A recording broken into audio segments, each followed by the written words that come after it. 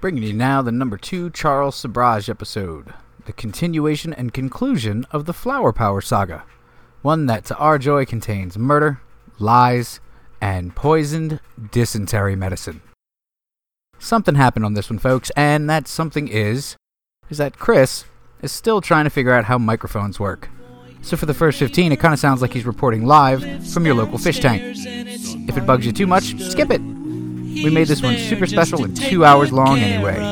It's a good one. Like he's one of the family. Charles in charge of our days and our nights. Charles in charge of our wrongs and our rights. And I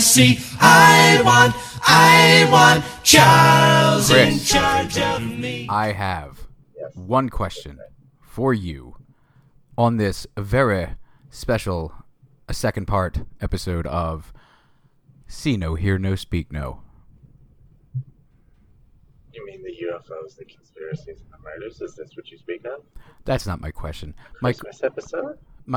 This is, hopefully, if I'm not just so tired that I wish I were dead, gonna be released on Christmas Day. But my question for you, Chris, is, before we started the show tonight, did you make sure that you were looking thep?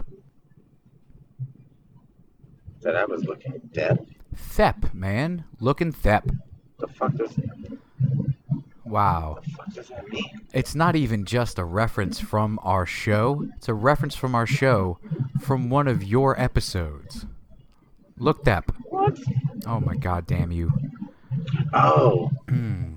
Oh, okay. It took a second. Okay. That took a Yeah, minute I and see. 12 seconds.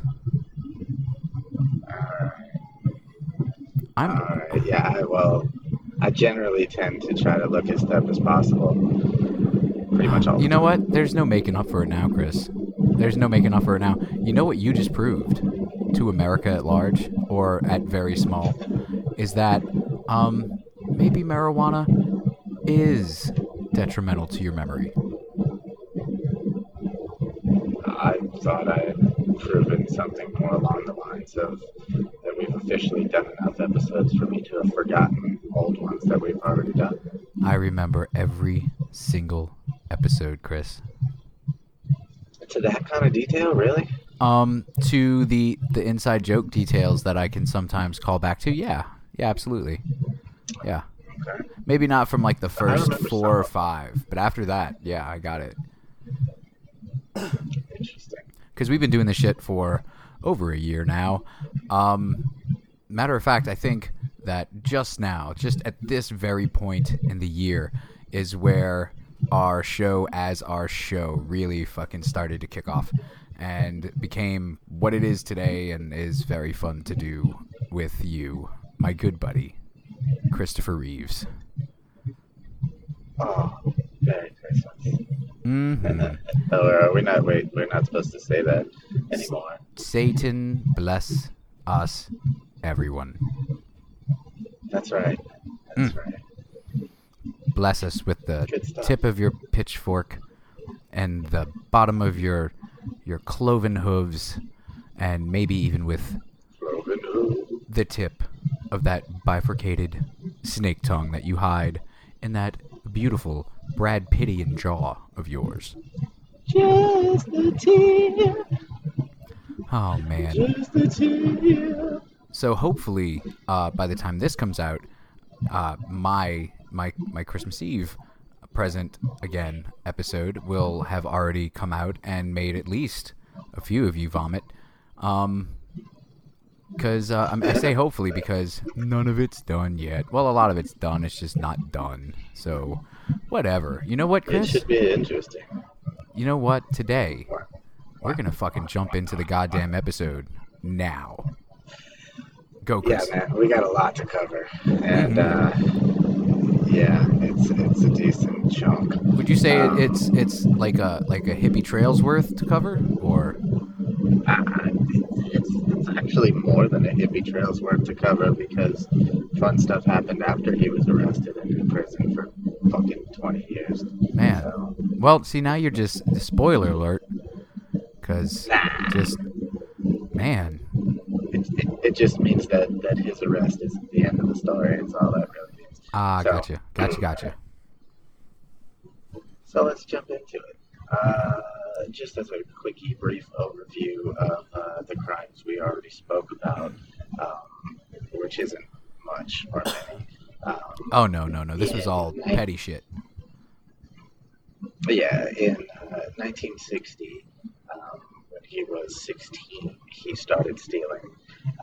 And in 63, at age 19, he received his first jail sentence for burglary and was sentenced to 3 years at some French shit. I'm assuming it says Poissy.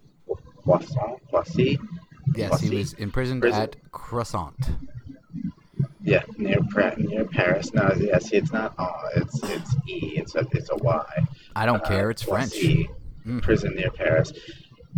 So it's kind of rough prison, but nothing is really rough for this guy. The way he is, and then how Right. calculated and You know. Slick I heard talking, that blah, it blah, didn't blah. even faze him that they didn't have Grey Poupon.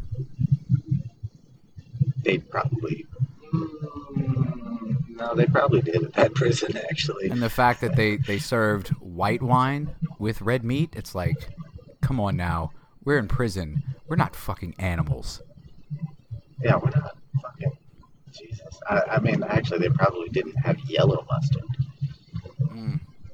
I think Probably that did is have- that is the Frenchman's hell is just American yellow mustard and hot dogs. Yep. 3 times a day. Yeah. Just like the best, like something that we would be like mouth watering over at a barbecue. Just like, oh my god, I want to eat that fucking hot dog so bad. And they're like, what I mean, is isn't this it- shit? Isn't that really what bologna is, though? It's just like a hot dog so big you have to slice it. I'm pretty sure, yeah. Or hot dogs are just rolled up bologna. Mm-hmm. Okay. Looking deep inside the pig intestine on this episode. Icky. So, while in this prison in Paris, that's where he starts to pick up some skills of manipulation and just the calculated way he realized how to deal with people. Mm-hmm. Because he started to get himself into positions of assistance or just knowing with the prison officials, so he would gain favors Ah, from them gotcha. by So doing things for them. So he's like Andy Dufresne And doing or- taxes in Shawshank. Right, right. And at this early age, that's basically how he started picking it up. It wasn't until later that we'll get into some of the other stuff he started doing. Right. Because what is prison if not a training ground to become a better criminal? We've talked about it a bunch, and we've seen it Yeah. probably in documentaries even more, and probably even are related to some people who have taken the jailhouse diploma route. Man, you just gotta want it, you know? Basically, yeah. And you can prove it once you actually do get out and you put your plans to use, which I don't know. He definitely did. Mm-hmm. But some people, we're not going to go into that. But so yeah, he gained favors like being able to keep books in his cell and just little stuff like that when he was younger. And surprisingly, even though they didn't have Grey Poupon, he gained 5 pounds. They called it the freshman 5 because I don't know what 5 is in French. So, Me neither. Me neither. no, Doesn't matter. Un, deux, So- trois, and then it's all gibberish to me. Cat something. Mm-mm. Something. Don't And care. some other stuff. Mm-mm. No. Might as well be French Canadian. So in 69, when he was 25, Woohoo! he was paroled. So while he was in there, he met this dude who was assisting the officers. Like, he wasn't a cop at the jail Okay. itself. He was just... But he wasn't an inmate volunteer either. almost. Okay. Right. Right. So this guy's name was Felix Diascon, and he made friends with him and made a deal with him of sorts. And on the outside, when he was finally paroled, like I said, when he was 25 in 1969, he moved in with Felix. And Felix, it's a real odd couple situation we got going on here. We got. Felix, who's the clean and tidy one, and then we have the Serpent, who is a murdering asshole. So, yeah.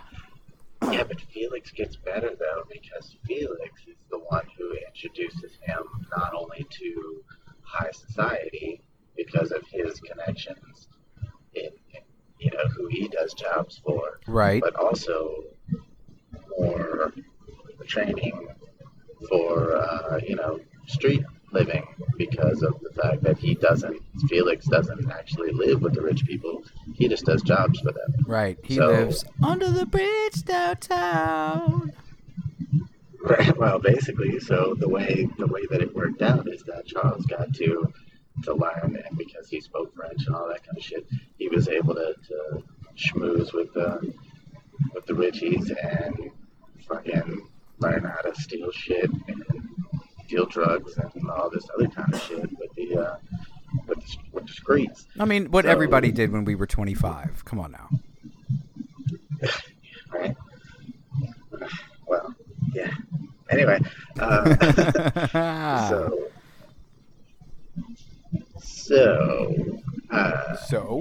During those times,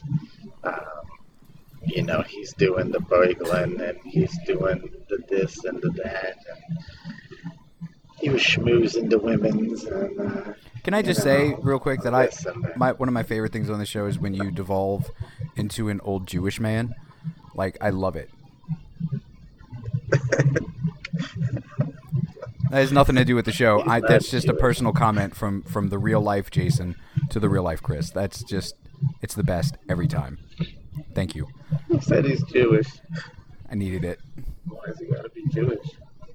Because it was a stereotypically old Jewish man voice you were doing. You weren't doing You weren't doing a teenage girl from Kenya. That was very, very, very. His name was Saul, and he used to run a diamond exchange, but his heart couldn't take all of the excitement of the fast-paced world of Hebrew diamonding.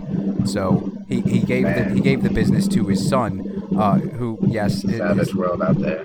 His son's name is Shmuel. That's a Jewish name, right? Shmuel? Ezra. I like yours better. Let's go with Ezra. But Ezra, he caught the cancer in his ball sack, and he was just never the same man after that. His wife left him, and then his kids. Oh God, his kids. There's one that started stealing cars, and then he went to jail and met this guy named Felix, and now he's rubbing elbows with high society now. Now he's over here doing podcasts with a nerd in New Orleans. Hey, man. Oh, okay. No, that's right. That's me. Yeah.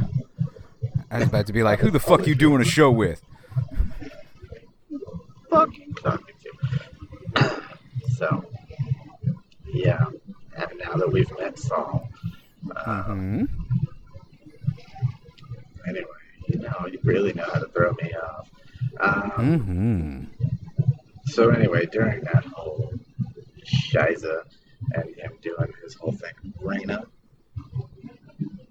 I'm gonna need you to calm it down.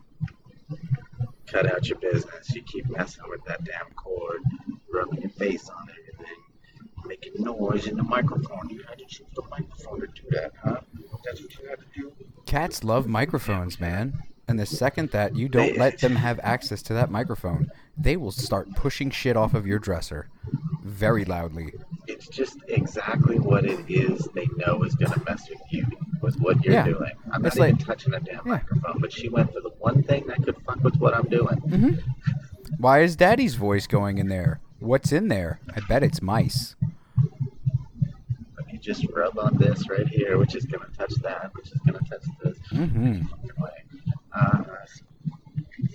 Pretty good. So yeah, it was during that time, for the third time I've said, that he met this young French chick named Chantal. Chantal was the daughter of what's considered at the time, I suppose, to be a conservative Parisian family. Okay. And they fell in hearts with each other. Isn't he married? Cut that shit out. Wow, man. Stop being a turd. You're telling Raina to calm the fuck down. She's saying, you have got to pick You being it a shit up. ass. Where's she So wasn't he already married? No. Yes, he... He was only 25 or 26 at the time. No, he hasn't been married yet. I thought we talked about a wife on the last episode because he took her somewhere. But, okay. Maybe this is that lady. We mentioned that he was going to be. Oh. I don't think that's what happened, but continue. Continue looking thep, Your Chris. face hole. Anyway, it was funny that on the night he proposed to Chantal, he was arrested for evading the police in a stolen car and sent back to the same prison for another 8 months. You know, I think for the first time ever on the show, when you previewed your next sentence with, and it's really funny that it was actually fucking funny this time. Like, that was good. That is fucking irony. That is good, and I love it. Yeah, I thought it was pretty good. So, yeah, he went back for another 8 months for car theft, upon which she waited for him. Aw. See, that's a just true wife, and it's one that he knows he'll have to dump when he gets out because, man, you can't just be having that shit hanging on all the time. Ugh. No. She holds it down. She holds it down for a good little bit. So as soon as he gets released, they marry. Shortly thereafter, she gets pregnant. But they start worrying about the French authorities still checking him out and, watching him. I mean, stuff like that, because does it, like, quit being a turd. Yeah, I was about to say, does it cross his mind to maybe, like, stop doing stuff that they would watch him for? Or is he, like, afraid that they're, like, some kind of weird, like, roving, dancing street gang that's gonna fucking challenge him to a goddamn knife fight dance-off? Oh, that would have been so much better. But no, that he was continuing his dastardly deeds upon, in the streets and such. Well, at least Chantel is, like, all about, I stand by my man and shit like that with her fucking... Yeah, no, she's good. Her goddamn wife beat her on with no bra on under it and fucking... Wear a bra, lady. Gross. She's good for now. So they decide to jet, and they leave France for Asia, and using false travel documents, of course, because he's a thief and such. Right. You can't be having a name that literally anyone could have because it's not your real name going around. Right. So they leave France and travel across Eastern Europe, befriending travelers, and then robbing them. And Indeed. Booking it to the next location. Indeed. Introducing So himself his the whole wife. time. Hello, I am Scott Baio. Right. Scott Baio, and probably a few of the other 80s child stars. I'm sure he She's used Ricky Joni. Schroeder I'm at least Chachi. once. And Joni loves Chachi. Now, hand over your passport and wallet. I am the little dude from Fantasy Island. I don't know his name, but he's the little dude. Yeah, the plane guy. Yeah, I get His it. name was Tattoo, but His I don't name know. was Tattoo, which really Fantasy Island producers? Tattoo. Tattoo. It's like he's a goddamn So pet. anyway. He's not. He's not a pet. He's a person. This all happened Yeah, in it did. 1 year. Holy shit. Yeah. So 1970, they finally made it to Mumbai, India, Which is where now Bombay. Chantal gave birth to their daughter. Mm-hmm. It is now Bombay, is it? Yeah. Yeah. Okay. Or the other way So- around. I don't remember. Maybe Bombay was when the British were there, and now it's Mumbai. I think that's actually probably what it was. I think that's how it is. I do know that so- Istanbul was Constantinople. Thank you. They might Yes, be I've heard giants. that on several occasions. Mm-hmm. I have heard that. So they tried to settle down there for a little while in Mumbai, for the child's sake. Mm-hmm, Uh, mm-hmm. And on the surface, they made good impressions with their neighbors and such. The fact that you say on However- the surface worries me. Yeah. So I guess amongst the Indian expat community is what this is saying more specifically, so that they can fuck with travelers. They can be around where the tourists will be and stuff Right. like that. Right. So no, that was only short-lived, because then he turned back to running a car theft and smuggling enterprise. Well, you know, And you it's- do what you love, and that way you never work a day in your life. That's what they say. I'm still trying to figure that out and get to that point, because that sounds really good. Hadn't figured it out yet though. So, but instead of using the profits for something positive for his family, it says he put them into his newfound hobby of gambling. Sweet. What a great dad. That Yeah. is the type of dad that I long to avoid being. Yeah, I think that's a good thing to aspire from. Yeah, see, I don't want to gamble. I want to run the cockfights. And that way people got to gamble on my game.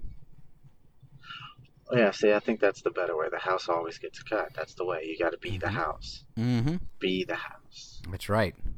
Brick. So, this all happened in Mumbai up to this point.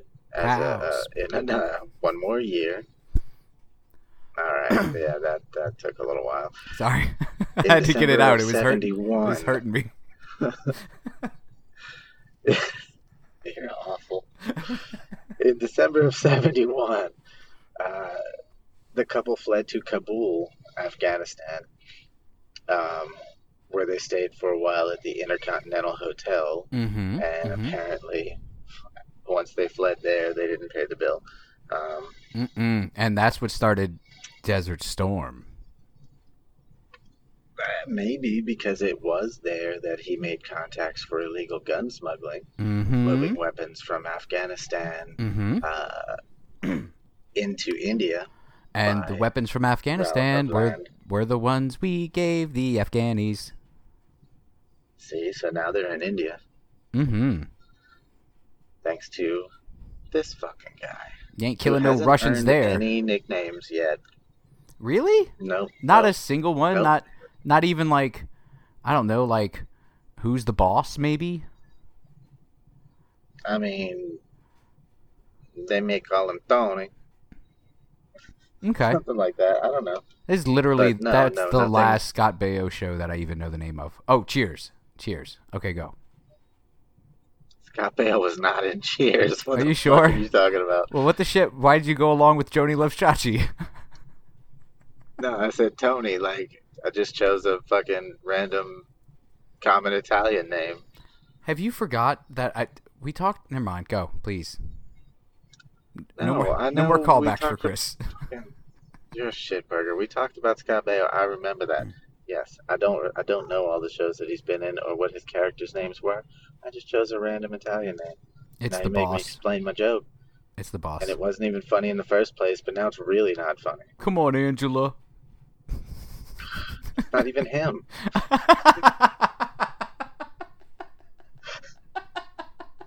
But yes, his character's name was Tony. I'm so sorry. That's not even Scott Baio. I've been awake for so long. I've been awake for so long, Chris. It's just another Italian. Oh, please continue, please. I am very interested in the snake story. All right. Like I said, at this point, he has not yet earned a nickname throughout the press, nor the criminal community, nor through the cops, no nothing yet. So, with doing the whole gun smuggling scenario, he moved to Pakistan, where in a place called Rawalpindi, Okay. he stole a car by drugging the driver, which they say this is his first murder. Oh. Even though this isn't the first one that the media covered. Right. Or anything like that. This was just his first dipping of his toe into the murder pool. Right. So, and now see, this is where you got to read a couple of different of the articles too. This is one of the spots where I'll throw in there that there's some other shit going on that's a little harder to find. So, it says he stole a car by drugging the driver who died from poisoning. Okay. So then did he poison the driver? Yeah. No, he definitely did that. What it was, more along the lines, was that this guy was part of a deal that he had going on. Oh, okay. And instead of going through with his portion of it properly, he just jacked the whole thing. Oh, man. By drugging the dude. What a frog in the grass. Right. Now, the thing was, this, like you said, this is dipping a toe. Now, this wasn't dipping a toe into murder, though. That's the thing about him. It's not about the murder. Right. This was dipping a toe into him messing around with the drugs. It's about monetary gain. Well, yeah. But him testing like dosages and what types of drugs do what and this and that. It's not him using the drugs that he's selling. And at this point, I believe that that's pretty much what he's doing, is that he like where he's getting shit from. He's mixing street drugs with pharmaceutical drugs and trying to make concoctions that basically suit his needs at the time. Right, you get a little bit of smack, you get a little PCP, you get a little bit of crank, you maybe just a tiny bit of that hard glass, and then you just woo, boy, you got you a car. Yeah, probably that might work, but in this case, more along the lines of, I think he just wanted to knock this guy out so he could steal the car and whatever was in it. But it wound up killing him. Yeah. That's so always that's why sad. They don't call it his first. Yeah. He should have just taken one of those guns he was smuggling out of his butt and just been like, "Hey, get out of the car."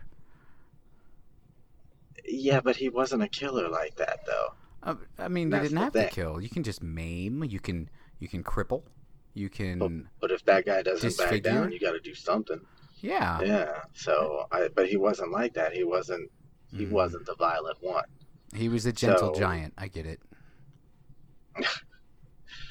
So, around this same time, allegedly, he was also running a curio shop in Bangkok,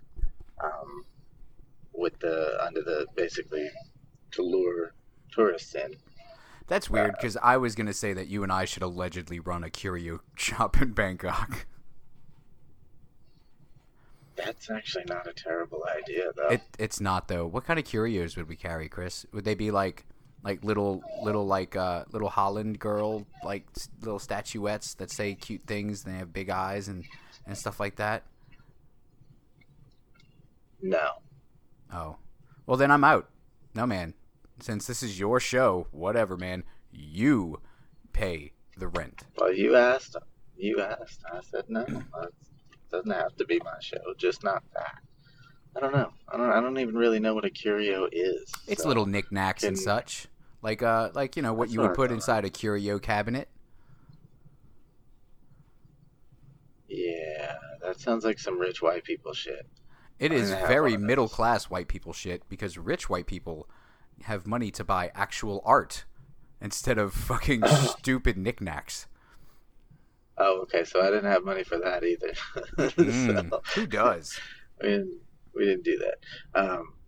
Anyway, yeah, I don't know. I'll have to think about that. That's a good question though. Okay. So so yeah, the curio shop was basically in the touristy areas so that he could lure the Westerners in. And this whole time, also, he's got disdain for Westerners all the way around. He's just an angry person about the I am Westerners. honestly with him there. hmm I'm with him about the whole planet, but not just Westerners. Chris, you and I both know that Anyway, white people suck. well, yeah, no, but I mean every people, not just white people. Like all people suck. That's not exclusively true. I mean, What about people that pick ain't been somebody. born with a mouth?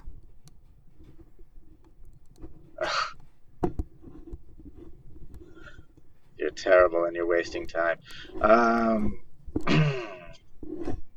so, in 1973, he committed an armed robbery at a jewelry store in a place called Hotel Ashoka in Delhi, Oh no, India. Saul. What? The old Jewish man from earlier, Saul. Ashoka? When I said Ashoka, what the hell? Oh my God! What did I say that sounded anything like him? Armed robbery at a jewelry store. Never mind. I will literally never call back anything ever again. God. I'm so sorry.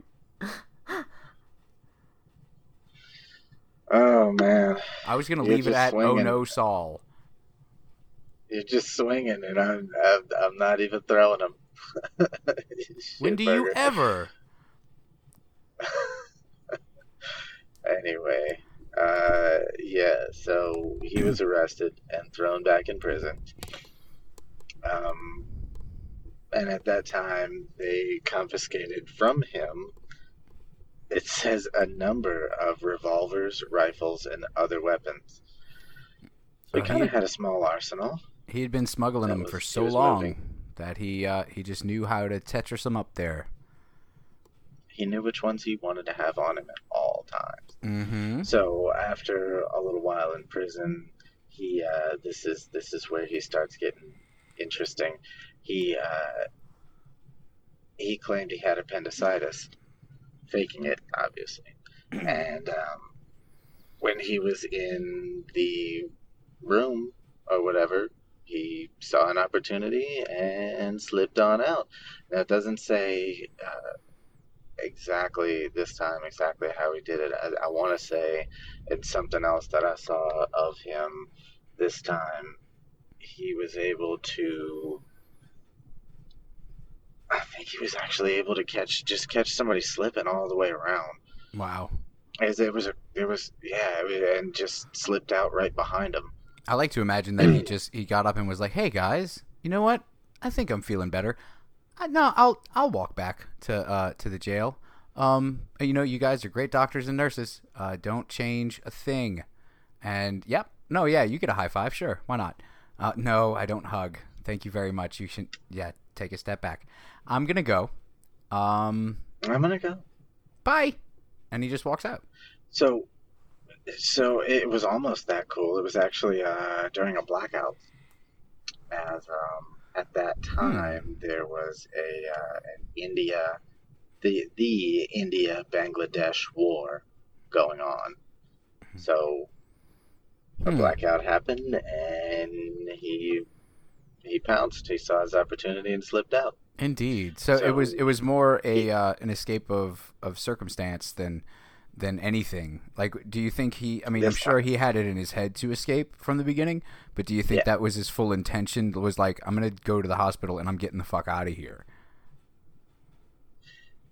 Well, yeah, that was the whole thing. That's why he faked appendicitis, but he didn't know blackout was going to happen and all that Hmm. kind of shit. That So it was just just made it easier. funny happenstance, yeah. Hmm. So God works in he and mysterious ways. Chantal, God, so they say, uh, they go back on the run, even though he was caught shortly thereafter and put back in prison, where he Hmm. managed to borrow some money from his brother Hmm. um, for bail, and then Right. they fled India for back to Afghanistan.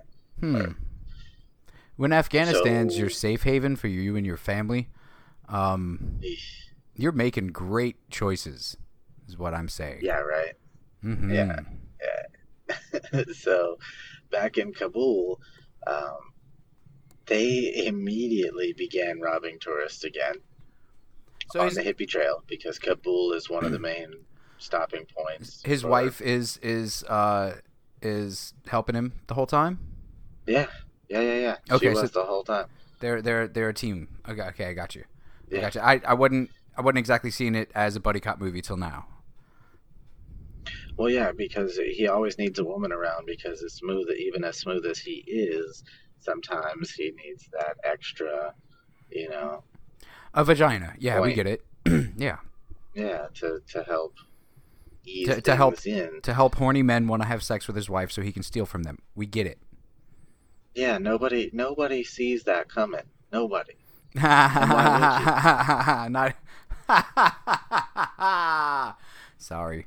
Um, words. Words get me. No, What am I because gonna do with you? you know why you wouldn't is because there's that fucking there's three simple words that he can say that will put any dude at ease, even if he and his wife walk into the bar or whatever together to to roll this sucker, and that is, she's my sister. Done. Now you are there by their side the entire night because, I mean, this is Afghanistan in the 70s. You can't just be leaving an unaccompanied French woman in a bar with some strange Westerner. Hmm. People get stoned for less than that, Chris, just like you did before the Yeah, show. I guess that makes sense. I guess that makes sense. Mm-hmm. Huh. No, I was talking about the actual couple angle. Oh, Nobody ever sees a woman generally setting out to be violent or non-violent that's weird. The lady you told me target. about trying to get into y'all's truck, I'm pretty sure sounded not too safe.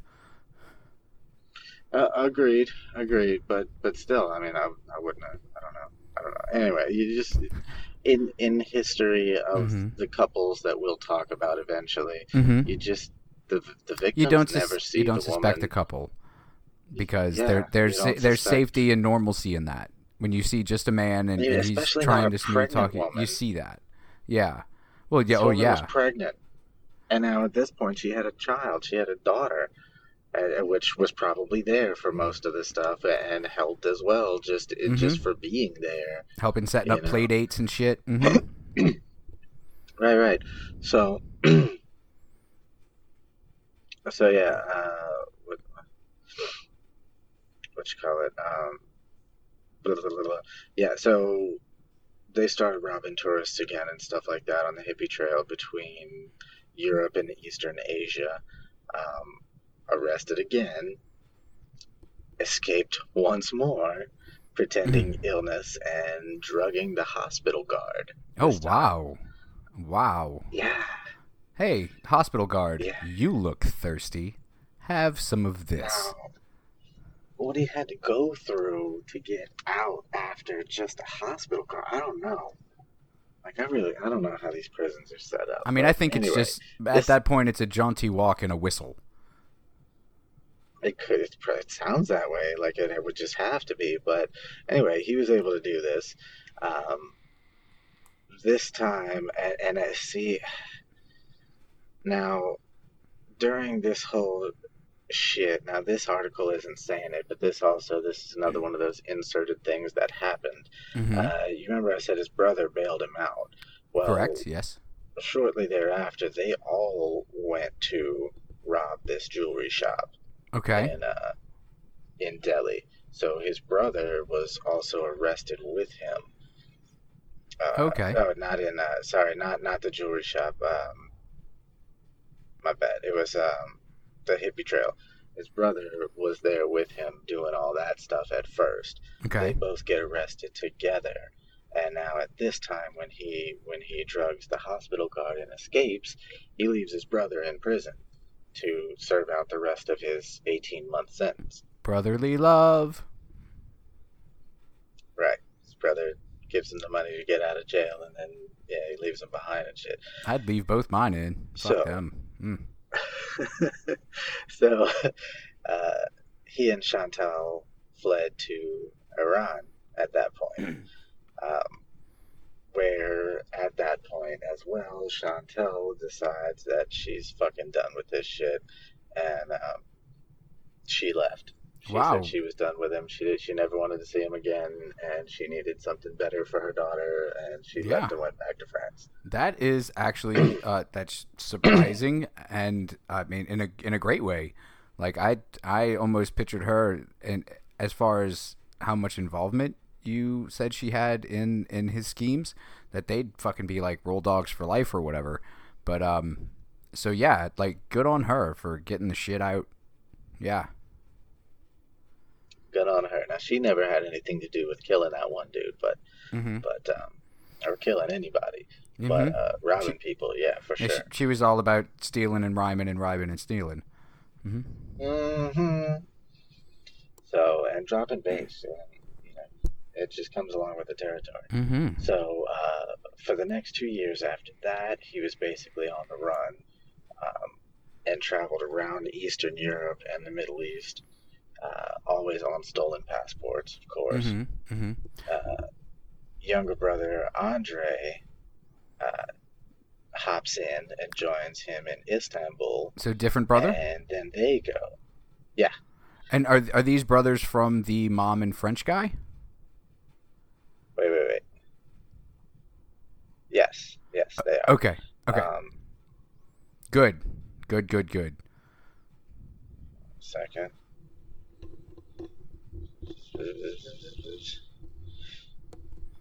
It says left his family behind and fled to Iran.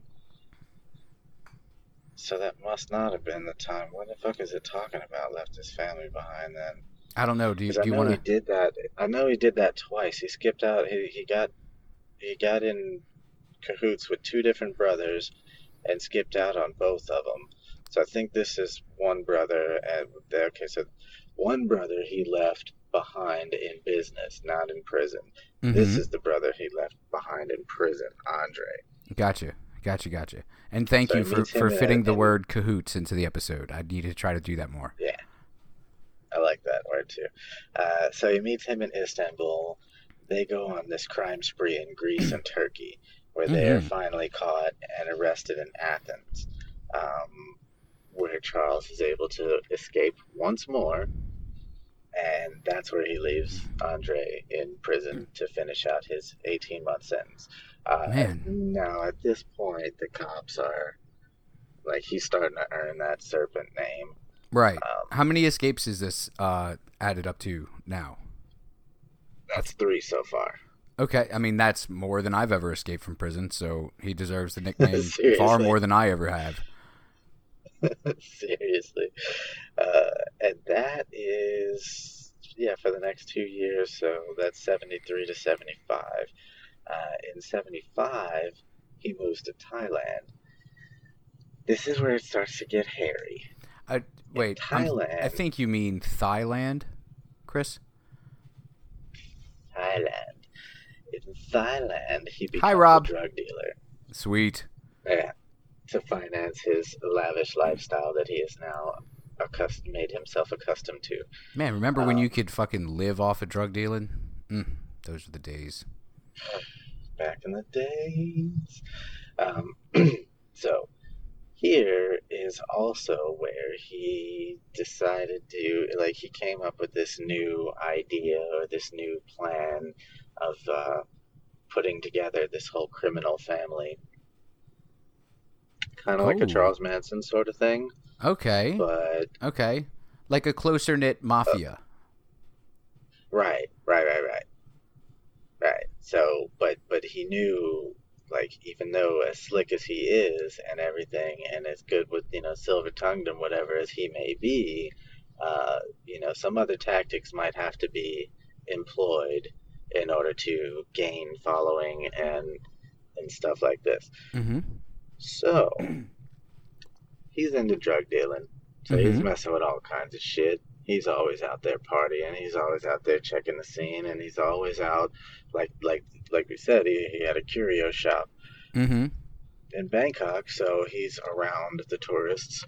Right. He just seems like he's always looking for drugs, and he seems like the kind of guy that walks an iguana on a leash in just like the fucking biggest, widest lapelled suit. Yep. Porn director glasses. Mm-hmm. All hours of the night. All he knows how to do is strut. Don't ask him not to strut because he don't know how. Exactly. He's a pretty slick dude. So,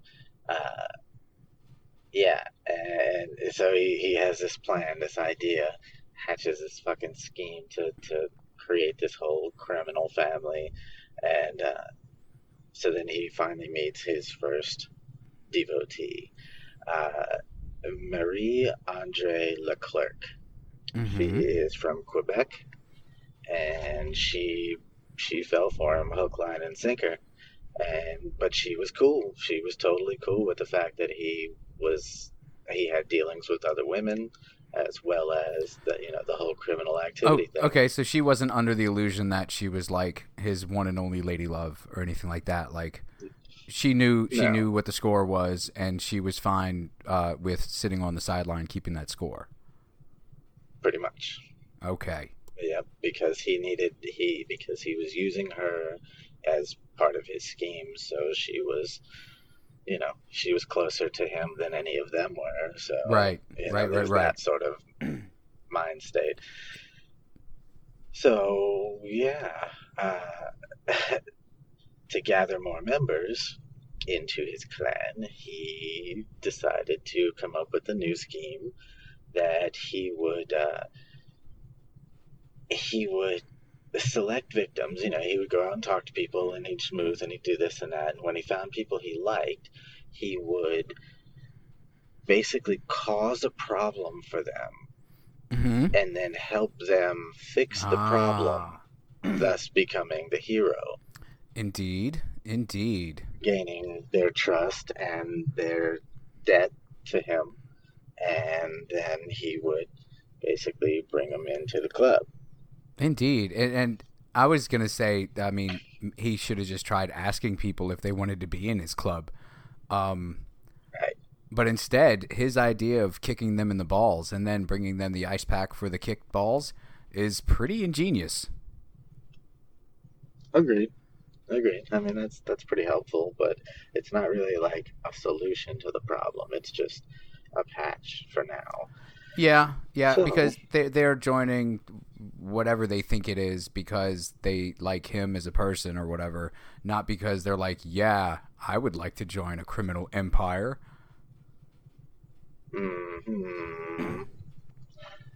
So, because he was fluent in French, he decided to hone in on the French tourists. Good. He found these two former French policemen. He stole their passports and their documents, and then helped them find them. So they had a debt, right? Nothing super special there, but that's just one of the things that he did. Right. This dude Dominique Renelot, or chick, I don't really know, it doesn't say, from France. Oh, it's a dude, I'm sorry. Thought he had dysentery, when in fact Sabraj gave him poisoned dysentery medication and then nursed him back to health. Right. It's like killing him with kindness and a knife. And dysentery medicine that's been poisoned.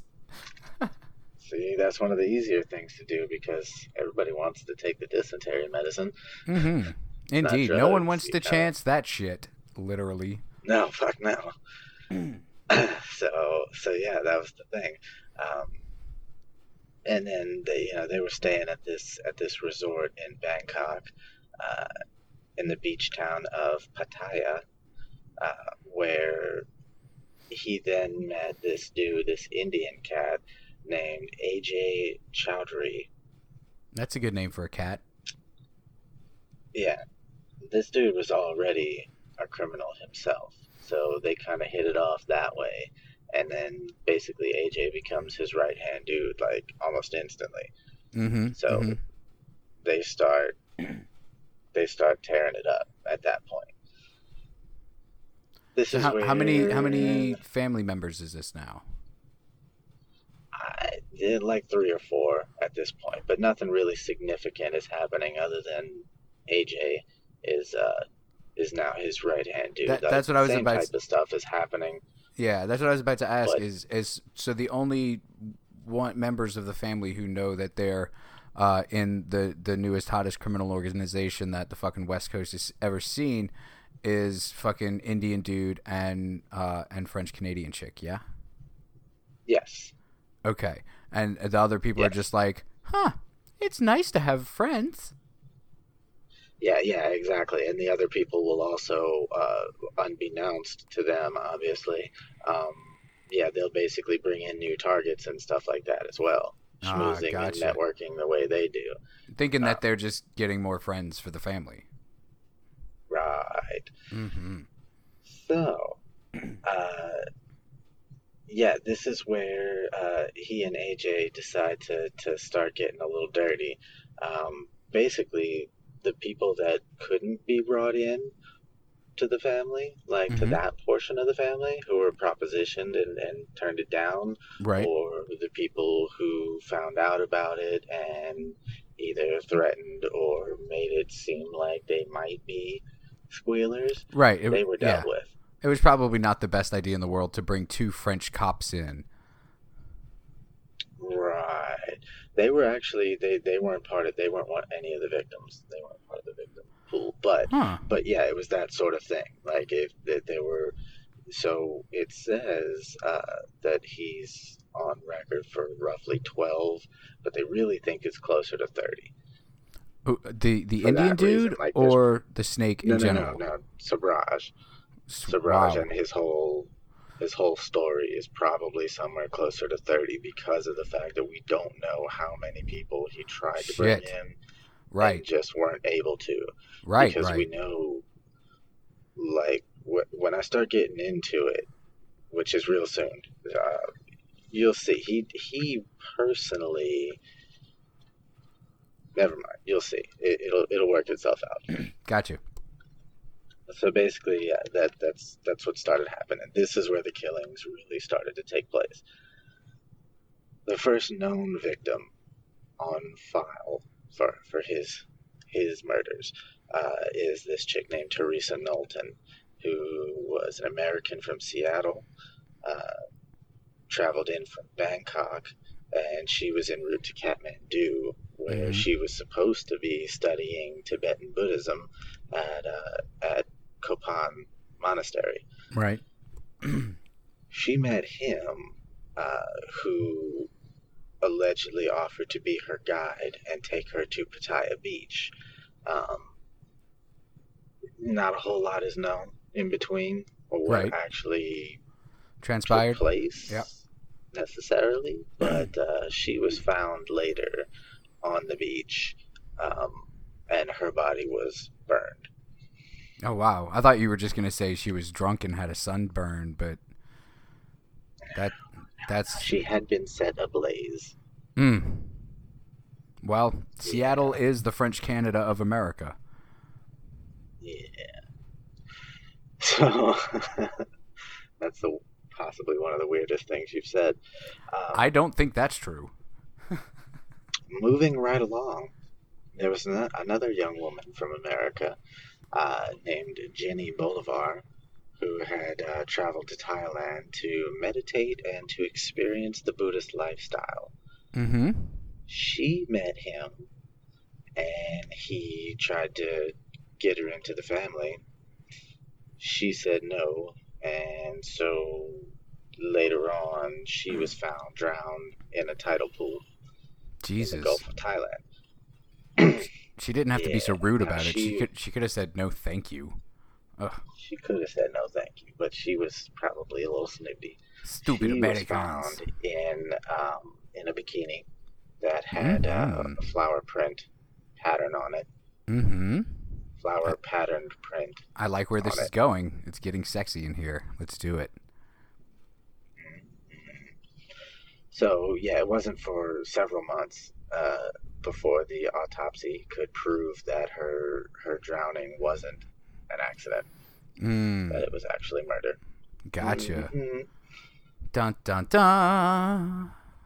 Shortly thereafter, and here's another insert, shortly thereafter, now keep in mind, he's still selling drugs, and Why wouldn't you? Yes. not really, he's probably doing them too, but not, like, that's not really his thing.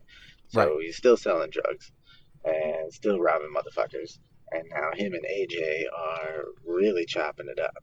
So enter this dude, who I don't know why they make mention of the fact that he's a Sephardic Jew. I don't know why that is necessary. Is it Saul? Some articles.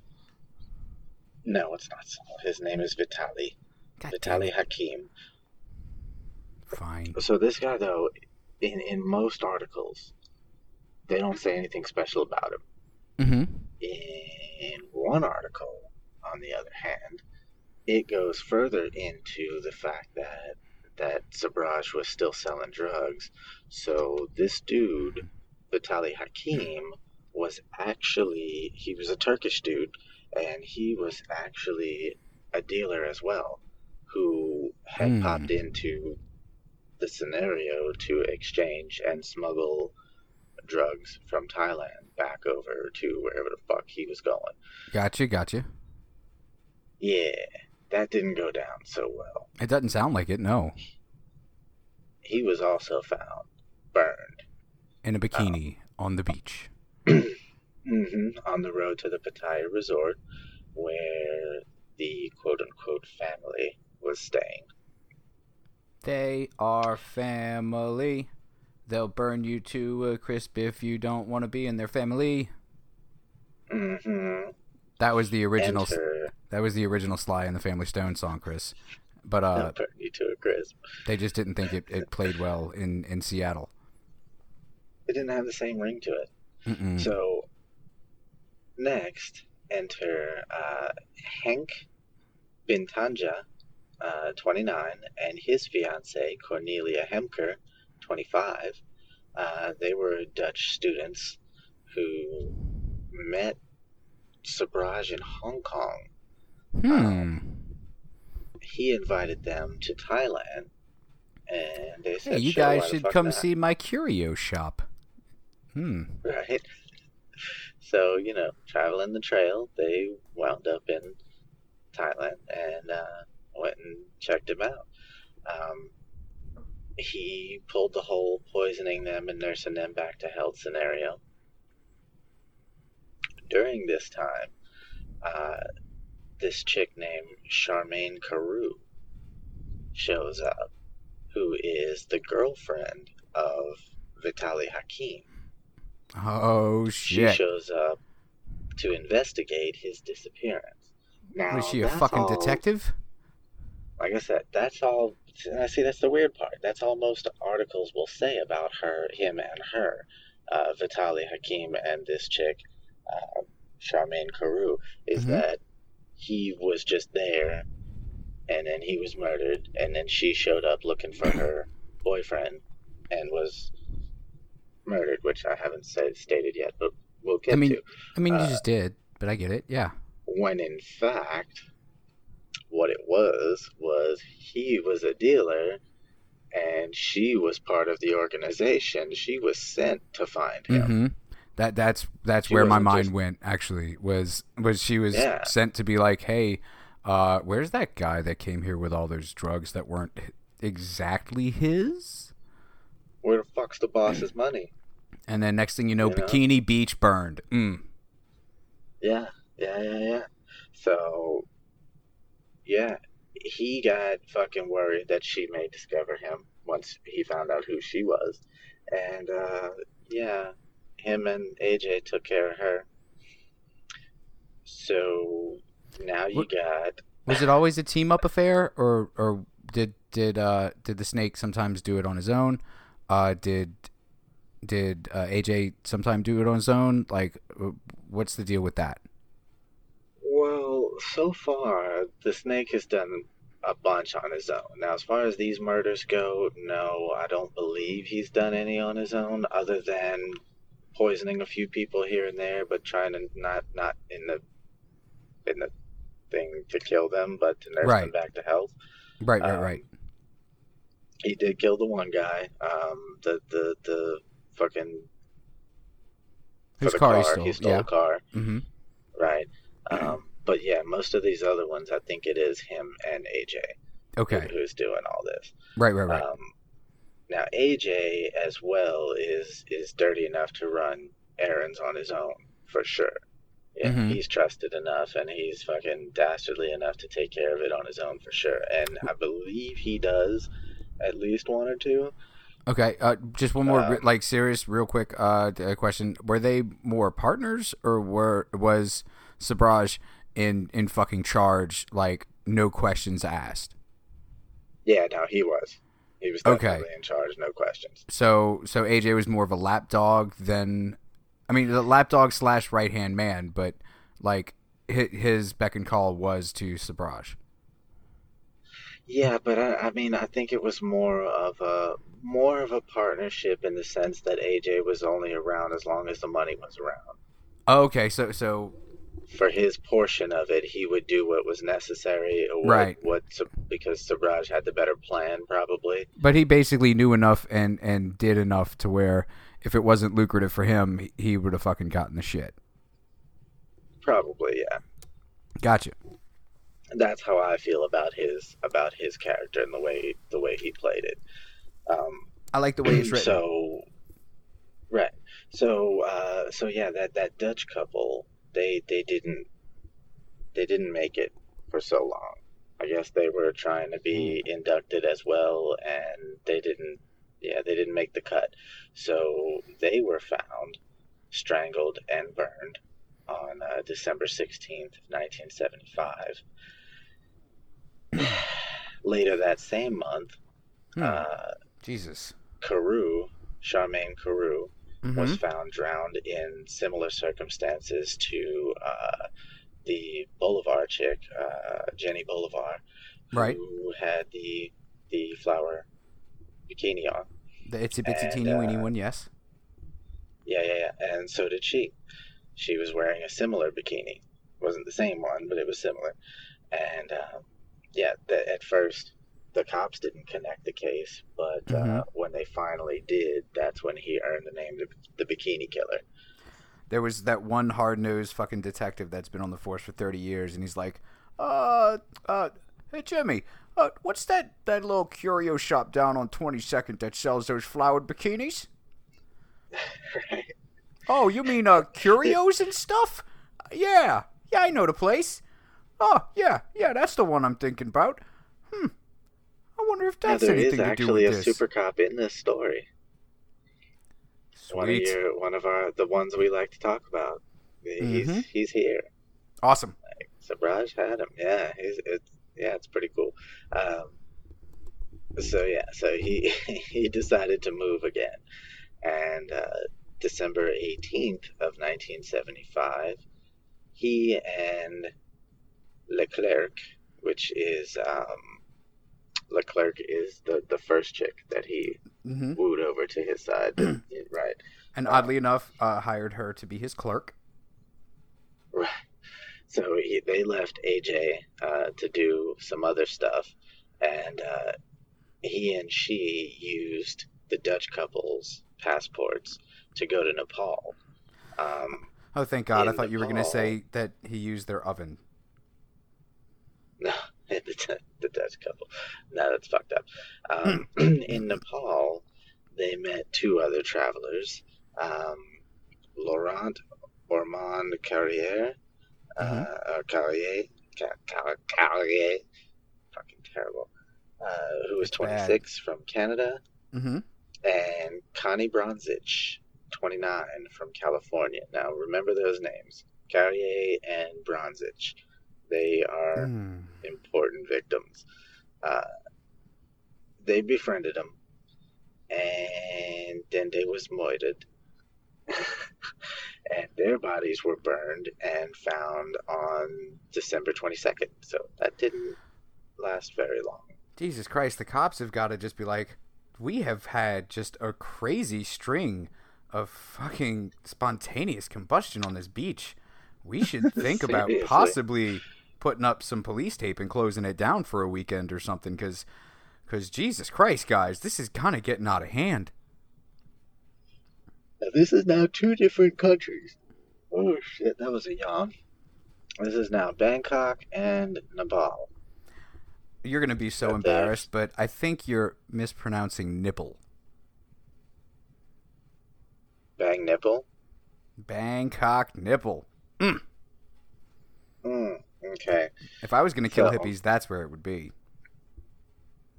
In Bang nipple? Nice. So, they killed them. They killed them.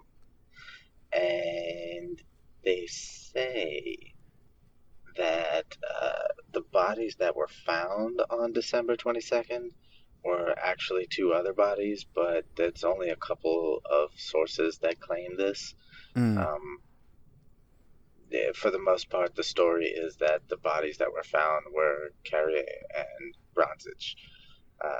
So Mhm. that's what we're going with. Okay. He was actually questioned by the police in Kathmandu about Oh, wow. this, and then So, let go. so they because but they did find a close enough connection to him where he was, if not a suspect, at least a person of interest, right? Right. Yeah, I think it was one of those like you were the last person seen, or you were a person seen around them, or some type Oh, of shit. gotcha. Because he was fairly, he was a face that was hard to miss, as schmoozing as many people as he did. So Mhm. people remembered seeing him. He's got those smooge marks all over his face. Right. So they used the Carrier and Bronzich's passports to return to Thailand before the victims were identified. So they left. This is fucking crazy. They killed Bintanja and Hemker. Let's see, wait. Yeah, okay, so wait. Bintanja and Hemker's body was found on the 16th. They left on the 18th and got back. That's fucking crazy. Did passports and not have Bronzich's pictures? body. Huh? Passports didn't have pictures back then, or I mean, was this something like they would I assume they did. they would like forge it by like putting their picture in the little picture slot, I guess. Probably. Got you. Yeah, probably something that's that simple. So the two bodies were found on the 16th. They left on the 18th. The next bodies were found on the 22nd, and then they came back using them to. They got back to Thailand before those other bodies were even discovered. Jesus Christ! So in the span And, of 4 days, 4 bodies. Yeah. Man. Yep. So once back in Thailand, he discovers that a couple of his French family members, the two cops and this other dude, had began to suspect him of being involved in the Pattaya murders. That's weird that they would so- think that, you know? Right. He's such So an strange. obviously good dude. Well, in his absence, they wound up discovering some travel documents and such belonging to the victims in the hotel room. So yeah, they had evidence. They knew what the fuck was up. So he fled to Calcutta, where he then murdered on his Jesus. own this time this Israeli student, Avani Jacob, strictly to get his passport. God damn. Yeah. Just walking down the street. Hey, Yeah. hey, you got a passport? Yeah. Oh, do you have it on you? Oh, you do. How would you like to get some fresh custard with me? Right? How do you feel about Hawaiian Punch? It's just behind this building. It's delicious as well. Yeah. No, I mean, I think he drugged this guy. He wasn't the mortalizing type like that. I think AJ did all of that shit. AJ was the vicious monster, and Sabraj was the pussy opportunist. Right. Understood. I'm pretty sure that's what the deal was. So, yeah, he used that passport to travel to Singapore, and there he was with, he had Leclerc and AJ with him, and from there they went on to India and then back to Thailand in Bangkok in March of '76. Jesus. So that's 3 months. If you get away from a place that's looking for you for fucking multiple homicides, stay away. How many fucking countries are over there that you got to keep traveling back to these same ones? Right? That's the part I don't understand. Like, oh, you know, I think I guess forgot my wallet in the hotel room. We're going to have to go back. Really, Everybody he's just pack your trying to stay bags. where the tourists are. Damn. Right. But you would think that he's such a recognizable face at this point with all the fucking highfalutin and whatnot that fuck, man, go somewhere else. You would think.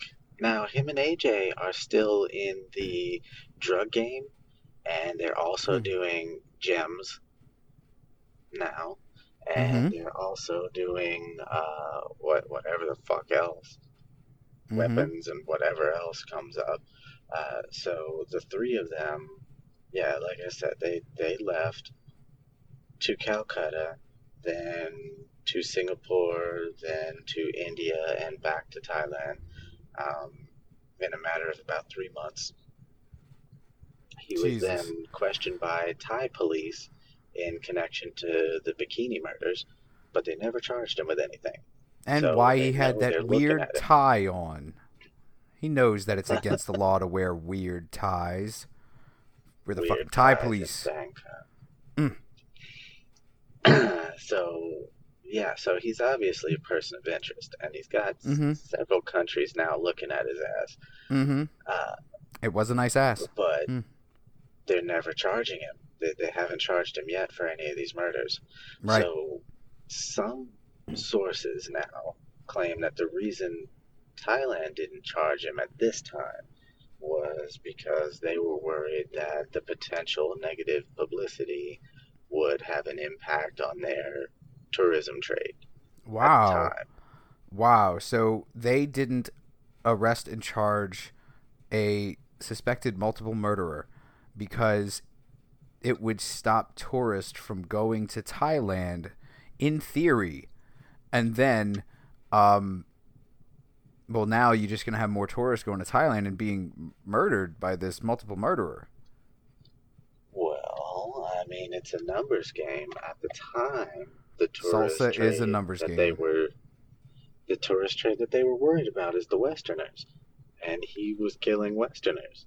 So, yeah, they were bringing in a lot of money, and one or two of them versus, disappearing versus the few hundred that we get money from. Right. Right. I mean, I completely understand it. It's just like that Mardi Gras where that Australian chick got shot in the street fucking goddamn shootout and on Bourbon. Like, she's all like, no, I still love the city, blah, blah, blah. Like, you got shot to come to Mardi Gras. Fuck this place. I'm not going down there anymore. I don't remember that at all, but... It was a couple years ago. They had a whole First 48 about it. It was pretty good. Wow. Interesting. I didn't hear about that. All right. Fingers on the pulse, So, man. the saga continues because we got a lot more. Continuing on. Mm-hmm. Yeah. So that was just that's just a couple of people speculating that that's possibly why they didn't arrest him. Right. Might not have been the truth, Mm-hmm. but well, anyway. So he left Thailand to go back to Malaysia immediately. Mm-hmm. Mm-hmm. Mm-hmm. Enter the super cop, Herman Nippenberg. No, I refuse. I refuse to believe that this story's super cop's name is Herman Nippenberg. Knippenberg. That's Saul's son that Nippenberg with a fucking K. that disgraced the family and went into the police force. He knows that their whole sect of Judaism is all about pacifism. It doesn't matter how altruistic your cause is, you do it without a gun on your hip. Mm-hmm. Well, he wasn't actually a cop. He was a son of a Dutch bitch. embassy diplomat. He was just a diplomat, but he was investigating the murders of Bintanja and Hemker. And Sobraj was his, because they were the Dutch couple that disappeared, and he was his prime suspect. He was just gathering information is all he was actually doing. Right. But it's But, still like a Sherlock Moriarty type thing where Herman's all like, "You smell like farts, dude," and Sabraj is like, "No, I don't." I don't know what you're talking about. I don't smell a thing. Yeah, Dutch oven. exactly. Yep. Mm-hmm. Yeah, I don't know nothing about no Exactly. Dutch ovens. I didn't mention Dutch ovens. Yes, you did. Oh. I Good don't think day, I sir. gave you my name. That's right. So, yeah, he began building a case against Sabraj, just building up info, and a month after Sabraj left Thailand, Nippenberg was actually given police permission to search Sabraj at one of Sabraj's old apartments, Ooh. or like his most recent old apartment. In doing so, he uncovered evidence, including documents belonging to the murder victims and poisoned medicines. So, I wanted to think Sabraj would be a little smarter and maybe would destroy evidence, but it seems that he's the sentimental type. yeah, well, no, he's the get the fuck out as quickly as possible type. Yeah, then you burn the building down. You just do it. Yeah, he's sloppy though. So, yeah, see, that's the thing. He's another one that could have used a little bit of training. Anyway, If you bring up training one more fucking time on this show. But see, the funny thing was that none of the cops would actually do anything about any of the evidence that this guy is compiling. None of them. In any of the countries. They wouldn't fuck with him. But he doesn't stop because he wants to know what happened to those kids. So, yeah, he continues to compile evidence for the next few decades. Huh. Well, Yeah. at least he wasn't wasting his time. Right? So, back in Malaysia, Sabraj and AJ wound up stealing thousands of pounds worth of precious gems. And this is British pounds, not Okay. That's a thank you for the distinction. measurement of weight. I was going to ask Yeah. because you could measure them in both. Yes, and it's a much, much different sort of thing to pull off. Mm-hmm. Anyway, so yeah, shortly thereafter, AJ wound up disappearing and was never seen nor heard from again. Oh ho As far as the ho! police understand. The monster murderer has become the monstee murderee. Yeah. The student is now the master type of shit.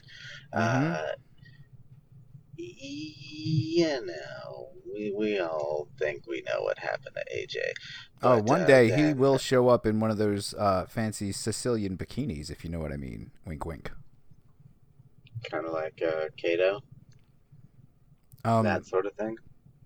Like the Green Lantern sidekick?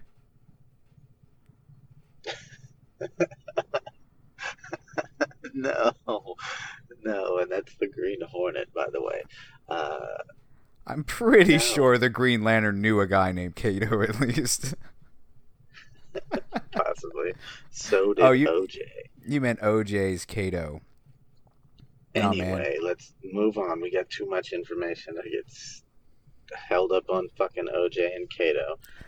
So anyway, We gotta get Kato on an shortly episode. thereafter- That's Not even about that OJ, could be just funny, though. about Nope. something else completely different. Fucking Kato. So anyway,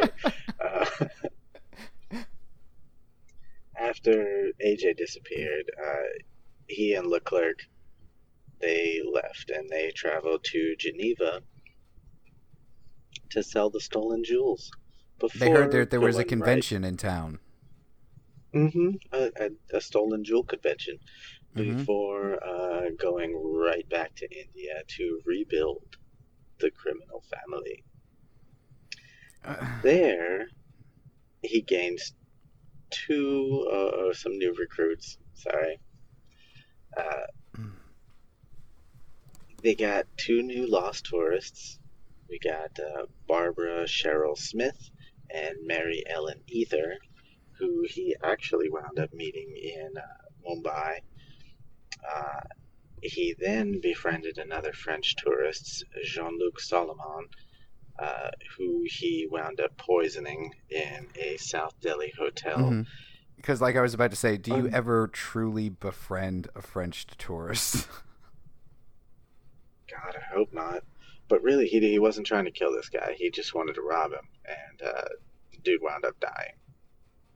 It was an accident. An accident. He needs to get better at what he's trying to fucking do here. He needs to just whack people over the goddamn head. Right. It was an accident. So, it was actually this guy's death who wound up getting him arrested. So, and put in prison this next time. Oh, wow. So, Wow, in July of 76, in New Delhi, he and Leclerc and Smith and Ether managed to. This is the funniest part. They were doing their schmoozing thing, and they met this group of postgraduate French students. 60 people. Oh, Jesus. 60. I'm so excited right now. And it's almost in a sexual way. Just keep going. So, they wound up talking these people into allowing them to be their travel guides. Mm-hmm. So he got them all into a room, having drinks and whatever, and he did the old dysentery medicine trick on them. Oh, my God. It was like the scene from Stand By Me where everybody's puking at the pie contest, but this ain't no pie contest, buddy, and this ain't no puke. That's pretty much exactly what the fuck happened. Oh, my The God. medicine, the dosage wasn't right. So the medicine started taking effect twice as fast as he expected it to.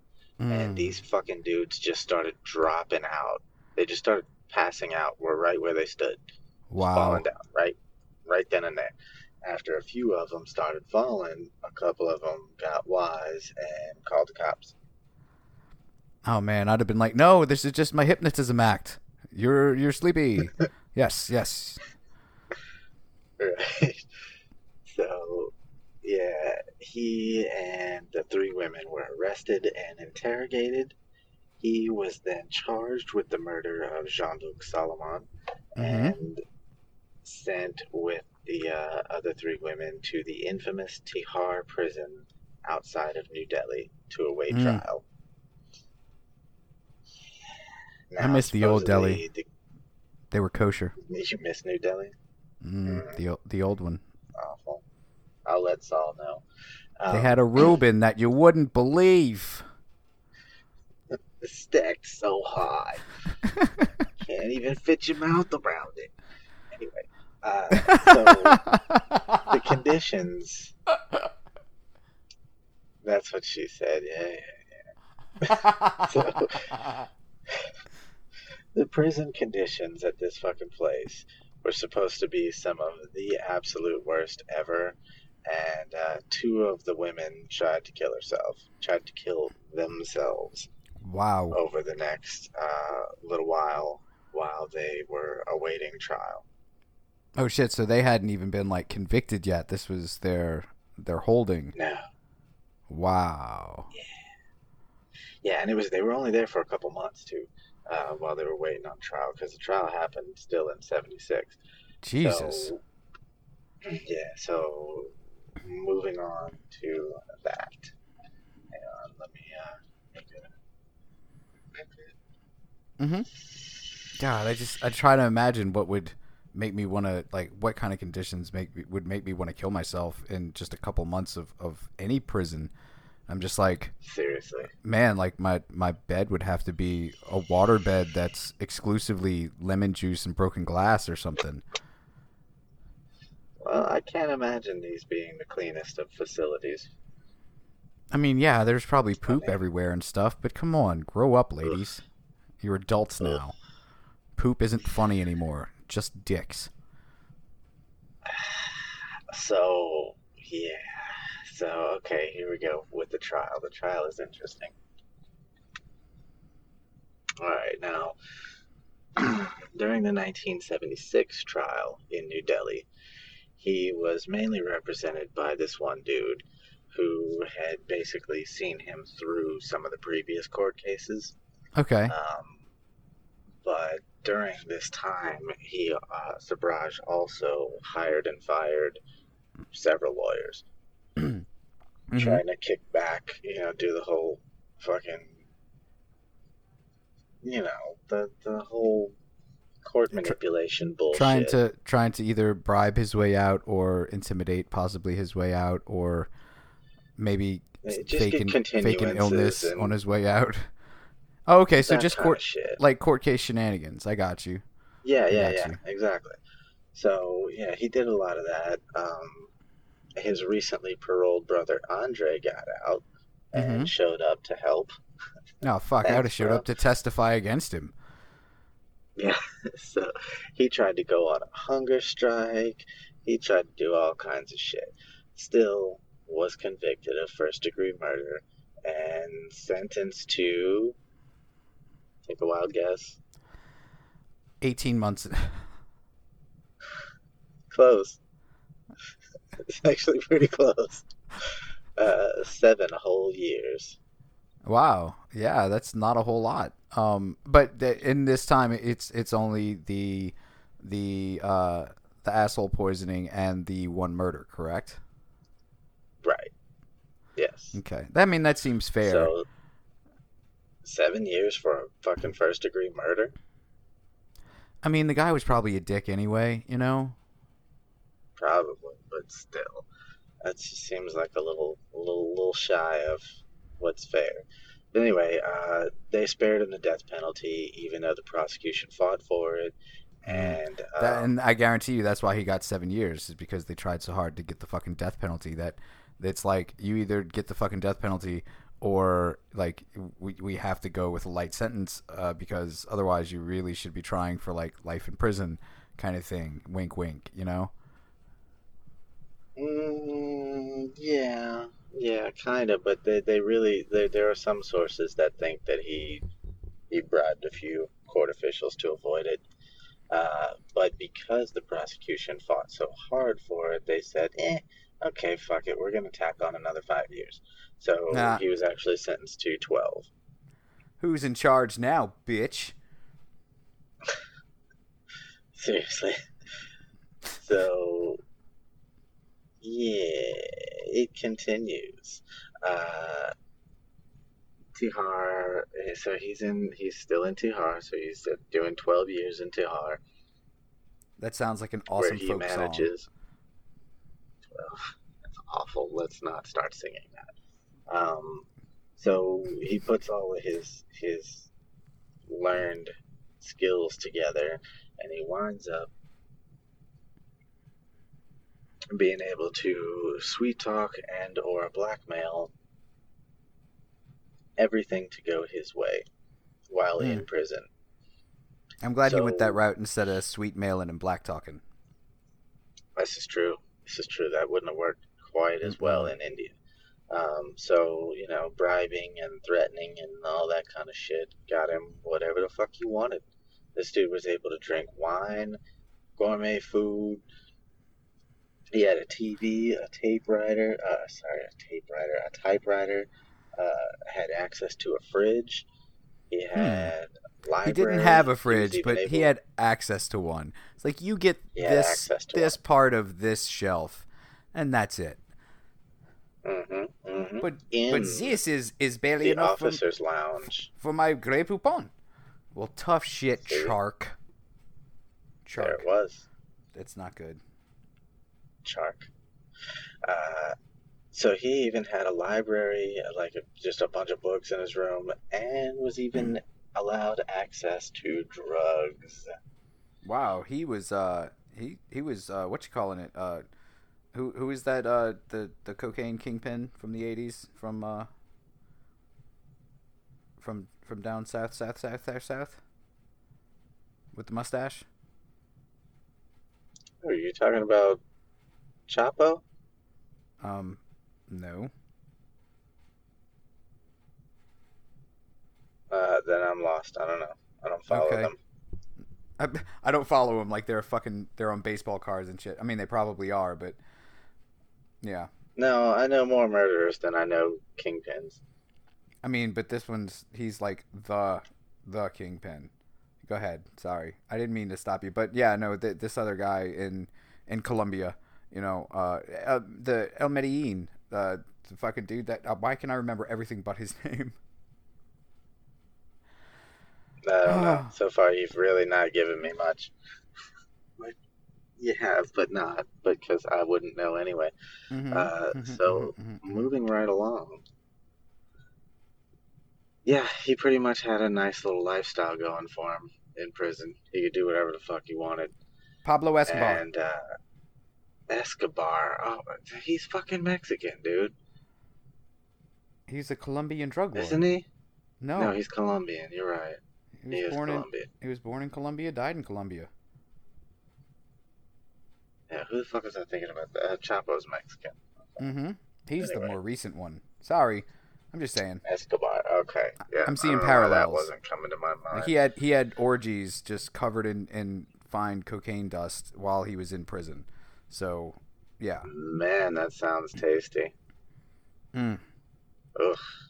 Anyway, don't make me hungry, Jason. God. So anyway, For Mexican yeah. food? Yeah, we'll leave it at that. Yeah, we'll go with that. So anyway, he while he was in prison, he was able, one of the fun ways that he was able to get shit done and gain such access was that he would file petitions or threaten to file petitions against court officials. He wouldn't even have to file Right. them. He'd just be like, I have a pen and paper. Yeah, you know." well, just for the smallest of things, because what he would do was he would get fellow criminals together and basically either strong arm or gather the rest of the criminals to do the Right. same thing. So he was Right. having tons of other criminals file petitions against the people for just anything. Like, oh, I stubbed my toe. There's a crack in the bathroom. Oh, fucking whatever the fuck it was. I don't know. Indeed. I don't know. I'm just making shit up. But Right. basically, it was. He was touched my causing a ass. lot You of all saw it? problems. Yeah, I saw it. I saw him touch your ass. How about you, Jim? Yeah, I saw it too. How about you? Yep. Yeah. I saw it. How about you? Nope. I didn't see nothing. I mean, yeah, I did. Yeah. Butt touching causes a lot of problems, and what it was doing was it was basically making those higher ups and those officials say, okay, well, look, if we just keep this one fucker happy, then he'll make the other guys stop, and then everybody can be happy again. That's right. We can So start they touching give butts him all we whatever want the fuck again. he wanted. Mm-hmm. Right. So yeah, so that's what wound up happening. Now, there's this interesting story that goes along with this little statement because it says that he is alleged that he could even be found on occasion having tea with the prison superintendent. Indeed. I'll come back to that. God, with all the alleged shit this guy does, he should really be on our show. Right? So in 1977, Thailand issued a 20-year arrest warrant for him for the crimes committed on their soil that they have now built up enough evidence to say, this has got to be our guy. And by evidence, we mean chutzpah. Chutzpah. Leclerc maintained her innocence the entire time, but she was found guilty of drugging the graduate students. She was later paroled and returned to Canada, where she unfortunately developed ovarian cancer and died in April of '84. But she always maintained her innocence and never turned him in, never gave him up. Okay, well, you know,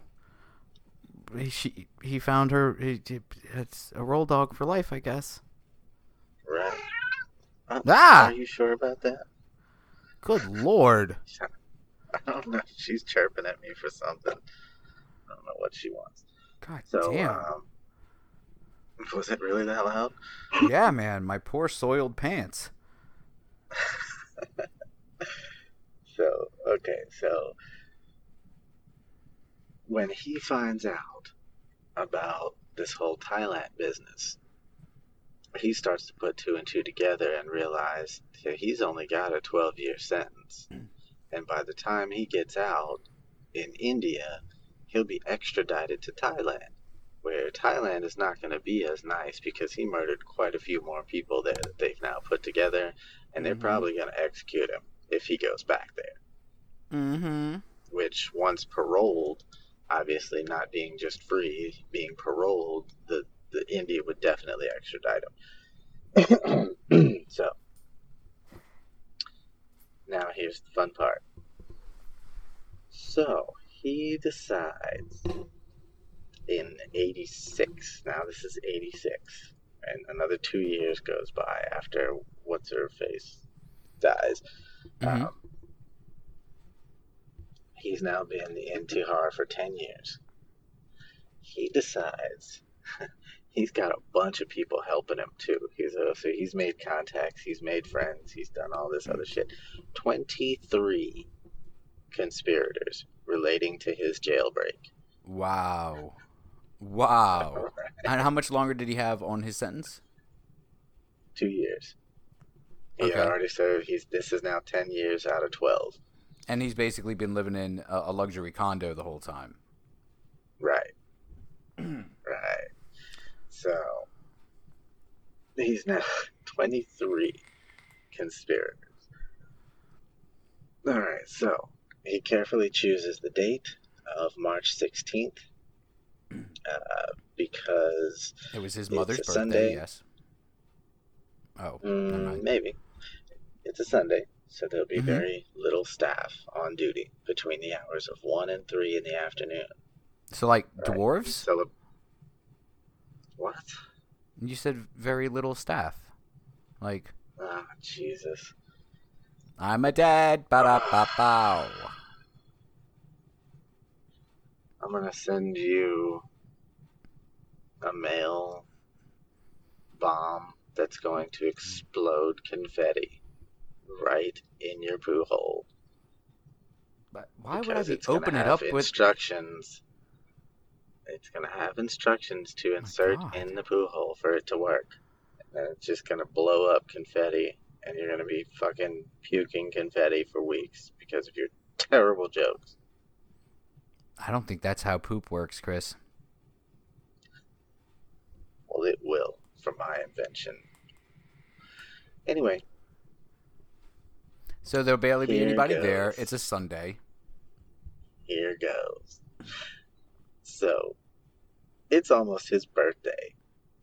And in celebration of his impending birthday, he decides to order sweets for the prison staff that guarded the gates. Oh my Now, God, they are let me laced switch over. with fucking dysentery medicine, aren't they? Well, let me switch over to another article that I dug up entitled "The Cat Who Helped Charles Sobrage Escape from India Prison." Oh no. All right, I'm just going to read this just because it's Please. quick. Go for it. In a corner of Tihar, New Delhi, South Asia's largest prison complex, a group of inmates found an unconscious cat. Over the next 2 days, they nursed the cat back to health, and on the third day, it started walking again. On March 17, 1986, just a few days later, a white car drove to Tihar's main gate. One of the passengers was David Hall, a suave young Englishman who had been imprisoned for heroin smuggling and was now out on bail. Hall handed the 2 guards at the gate 100 rupees, which is less than $1 at the time, Mm-hmm. and a gift of fruit, telling them he was there to see his friend Charles Sobrage. Here's an actual picture. It is Charles Sahib's birthday, he told them, using the suffix indicating respect. I suppose that's what Sahib means. It was a Sunday afternoon, and even though Sunday visits were not allowed, Hall was let in thanks to the fruit basket and the cash that he slipped to the 2 guards. Mm-hmm. A serial killer who'd left a trail of blood across several Southeast Asian countries, Sobrage had been in Tihar for the past 10 years. While in prison, Hall and Sobrage had hit it off, and during this visit, Hall was running errands for his friend. Running errands. He took another offering of fruit to the assistant superintendent's office, where Sobrage was sitting on the desk. A regular occurrence, even though such fraternization was technically forbidden. His 42nd birthday was actually still 3 weeks away. The wardens were given the food, a peace offering, and something more. They soon became groggy from the drugs concealed in the food. Mm-hmm. Dun, dun, dun. So, the cat was actually just a test for the dosage. So the motherfucker is still making things sick and then nursing them back to health. And So as the everyone guards knows, collapsed. guards have the same exact drug tolerance as cats. Seriously. I think he probably did a weight estimation sort of scenario. But anyway, so the I don't guards need your collapsed. real life interjected into this shit. Right. I don't care. I'm injecting because that's what I Allegedly. do. Yeah. Well, it's been a while. Don't bring it up, okay? Just don't check between my toes. So, that's not the kind of injecting I was talking about. That's gross. I was talking about cooking chickens, man. God. I was talking about beef injections. Oh. Tube steak. I would The like royal you we. to keep your life that does not involve me off of this goddamn show, Christopher. Oh, Melissa would be upset. Anyway, so yeah, the guards fell out, and he just simply took their keys and let himself out. Well, He just let I mean, himself out. Ocean's 11, it's not, but I can still picture Bernie Mac the duck there, and that's what's important to me. Bernie Mac. Bernie Mac the duck would have done really well right there, actually. Mm-hmm. I'm gonna second that notion. Quack, quack, quack, So- quack, quack, quack, quack, quack. Mm-hmm. I've been working on my Bernie Mac duck impression. Keep working. It's almost there. It's got Tell me some what the fuck to refining do. So the superintendent and the deputy superintendent and a number of other prison officials were suspended for dereliction of duty.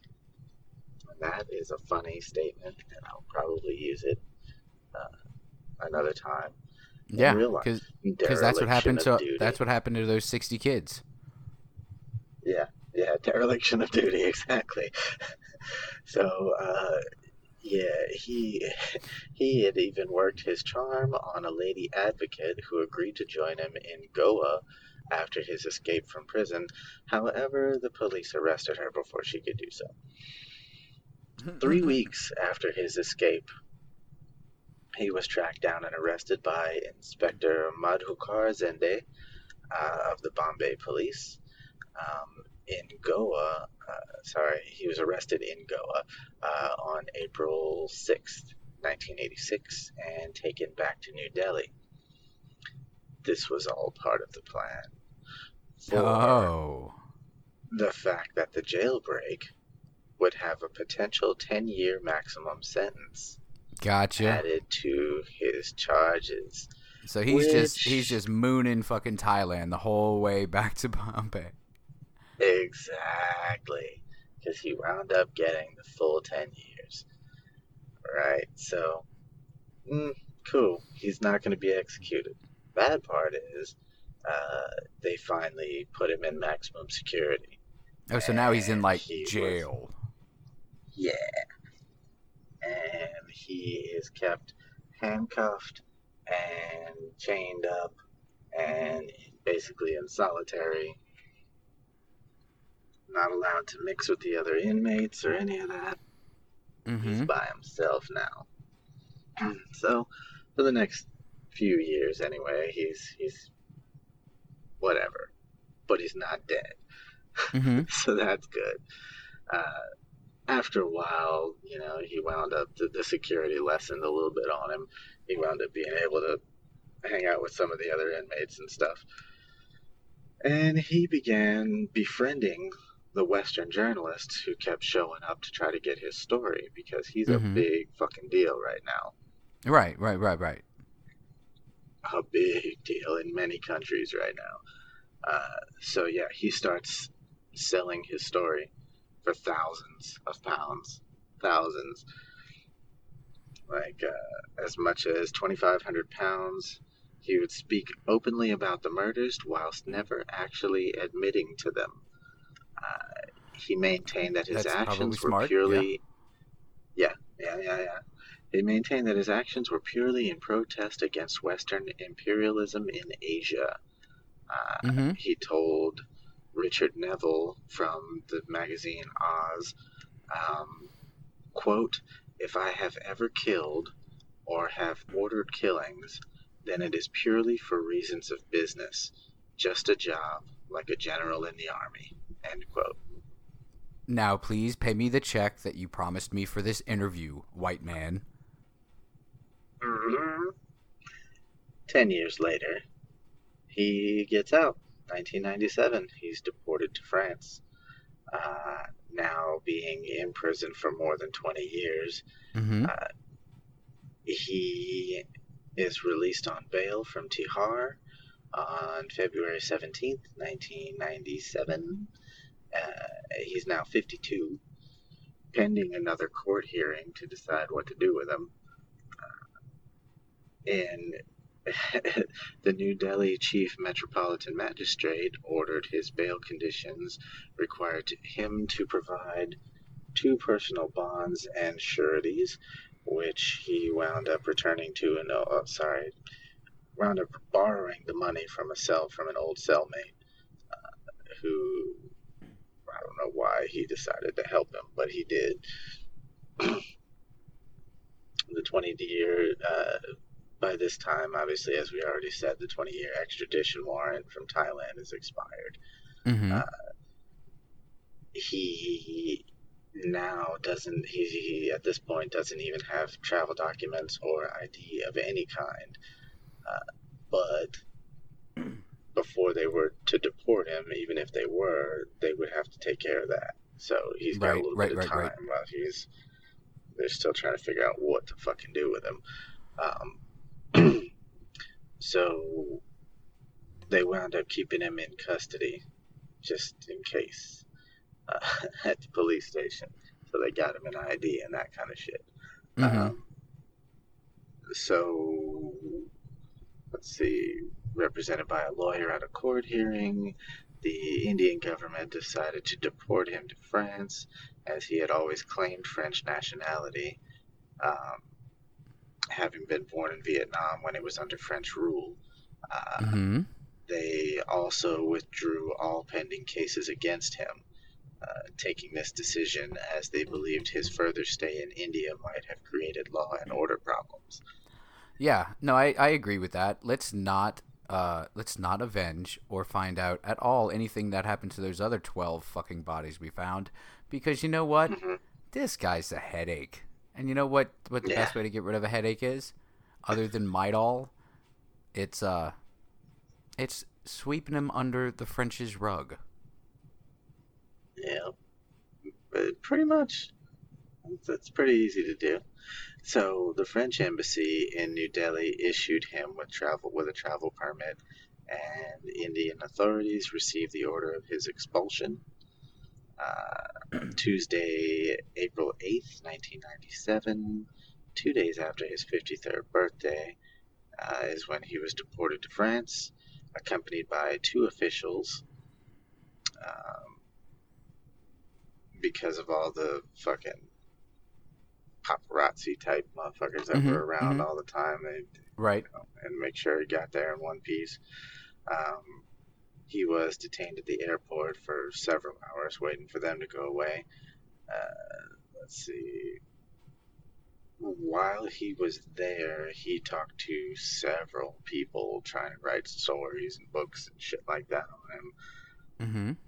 Trying to get, what it says, he said, he entered a deal with an Indian film company for £7 million to make a movie about his life. Jesus Christ, and all they came up with was the TV show Charles in Charge? Seriously. What a rip. Awful. So, yeah, let's see. This is almost... I'm straight up giving you 10 minutes. What are you talking about? We're at an hour and 50 minutes. Holy shit, really? Yeah, I'm like, well, this is the Christmas episode. It can go 2 hours, but I don't think it should go much over that. Realize. I'll probably cut out maybe 4 minutes, but yeah. This is pretty much the end right here. So, okay, in 2003, this dumbass went back to Nepal. Still nobody knows why. Still nobody knows why. He went back to Nepal, where they still had fucking papers out for him.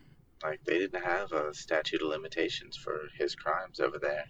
So, some fucking journalist saw him in Kathmandu and called the cops.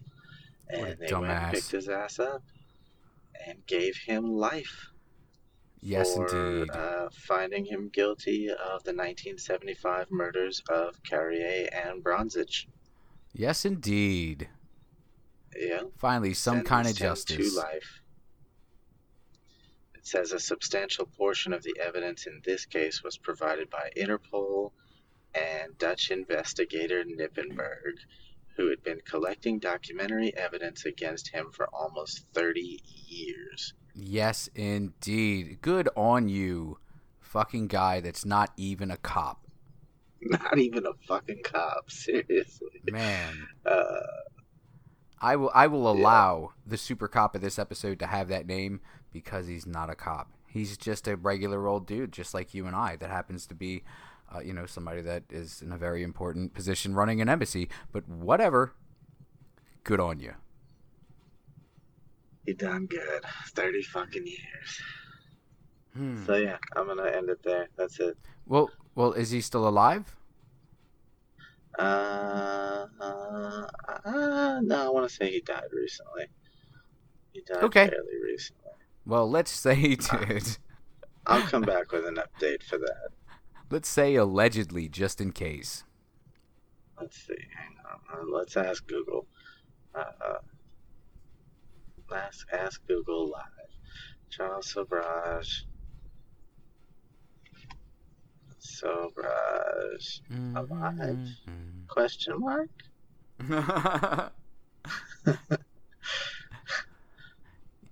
You're like me. You know how to talk to Google.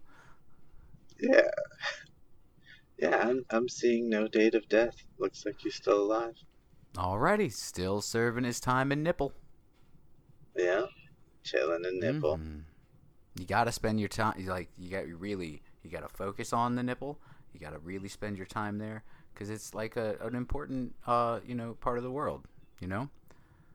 Oh shit! What? June 13th of 2017. He was given a heart surgery and kept alive. And his doctor tweeted something. Seriously. I can't wait to hear tweeted this. Something. Let's see, what the fuck does it say? I read it earlier too. It says something like Hashtag saving serial killers, y'all. it said something like today I saw the heart. Yeah, today he does have a heart, and today I saved it, or some shit like that. Aww. That's, you know what? That's what a doctor should say. Because he's got no place in the politics of it all. He's just there to make sure that monster's heart that happens to be inside the human being sausage casing just pumps just a little longer so that he can enjoy the rest of his life in prison. Oh, by the way, this was one thing I forgot to insert. The Dutch couple that Nippenberg was so serious about.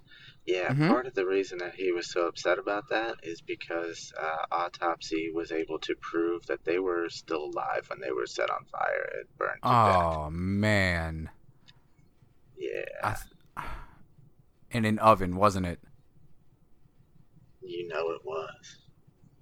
Sabraj was like, very I'll smelly show oven. you a Dutch oven, fart under the sheets when I'm under there. Fuck that. Fuck that.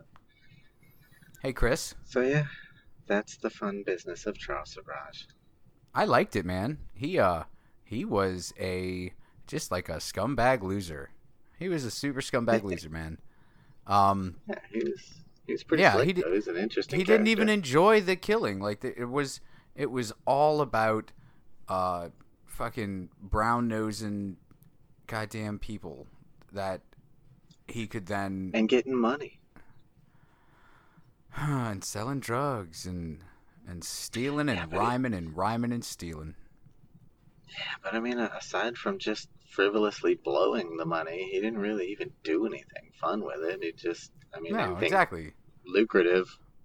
Like you could have started like a doghouse business, or like, financed a rocket to the moon.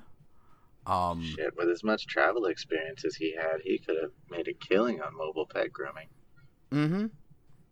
He could have changed his nationality that he supported from French to something that didn't suck. Very Hey, Chris, true.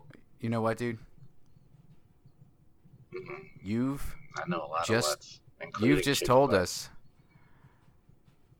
a slithery, oh my tummy hurts, jail escaping episode of See No, Hear No, Speak No.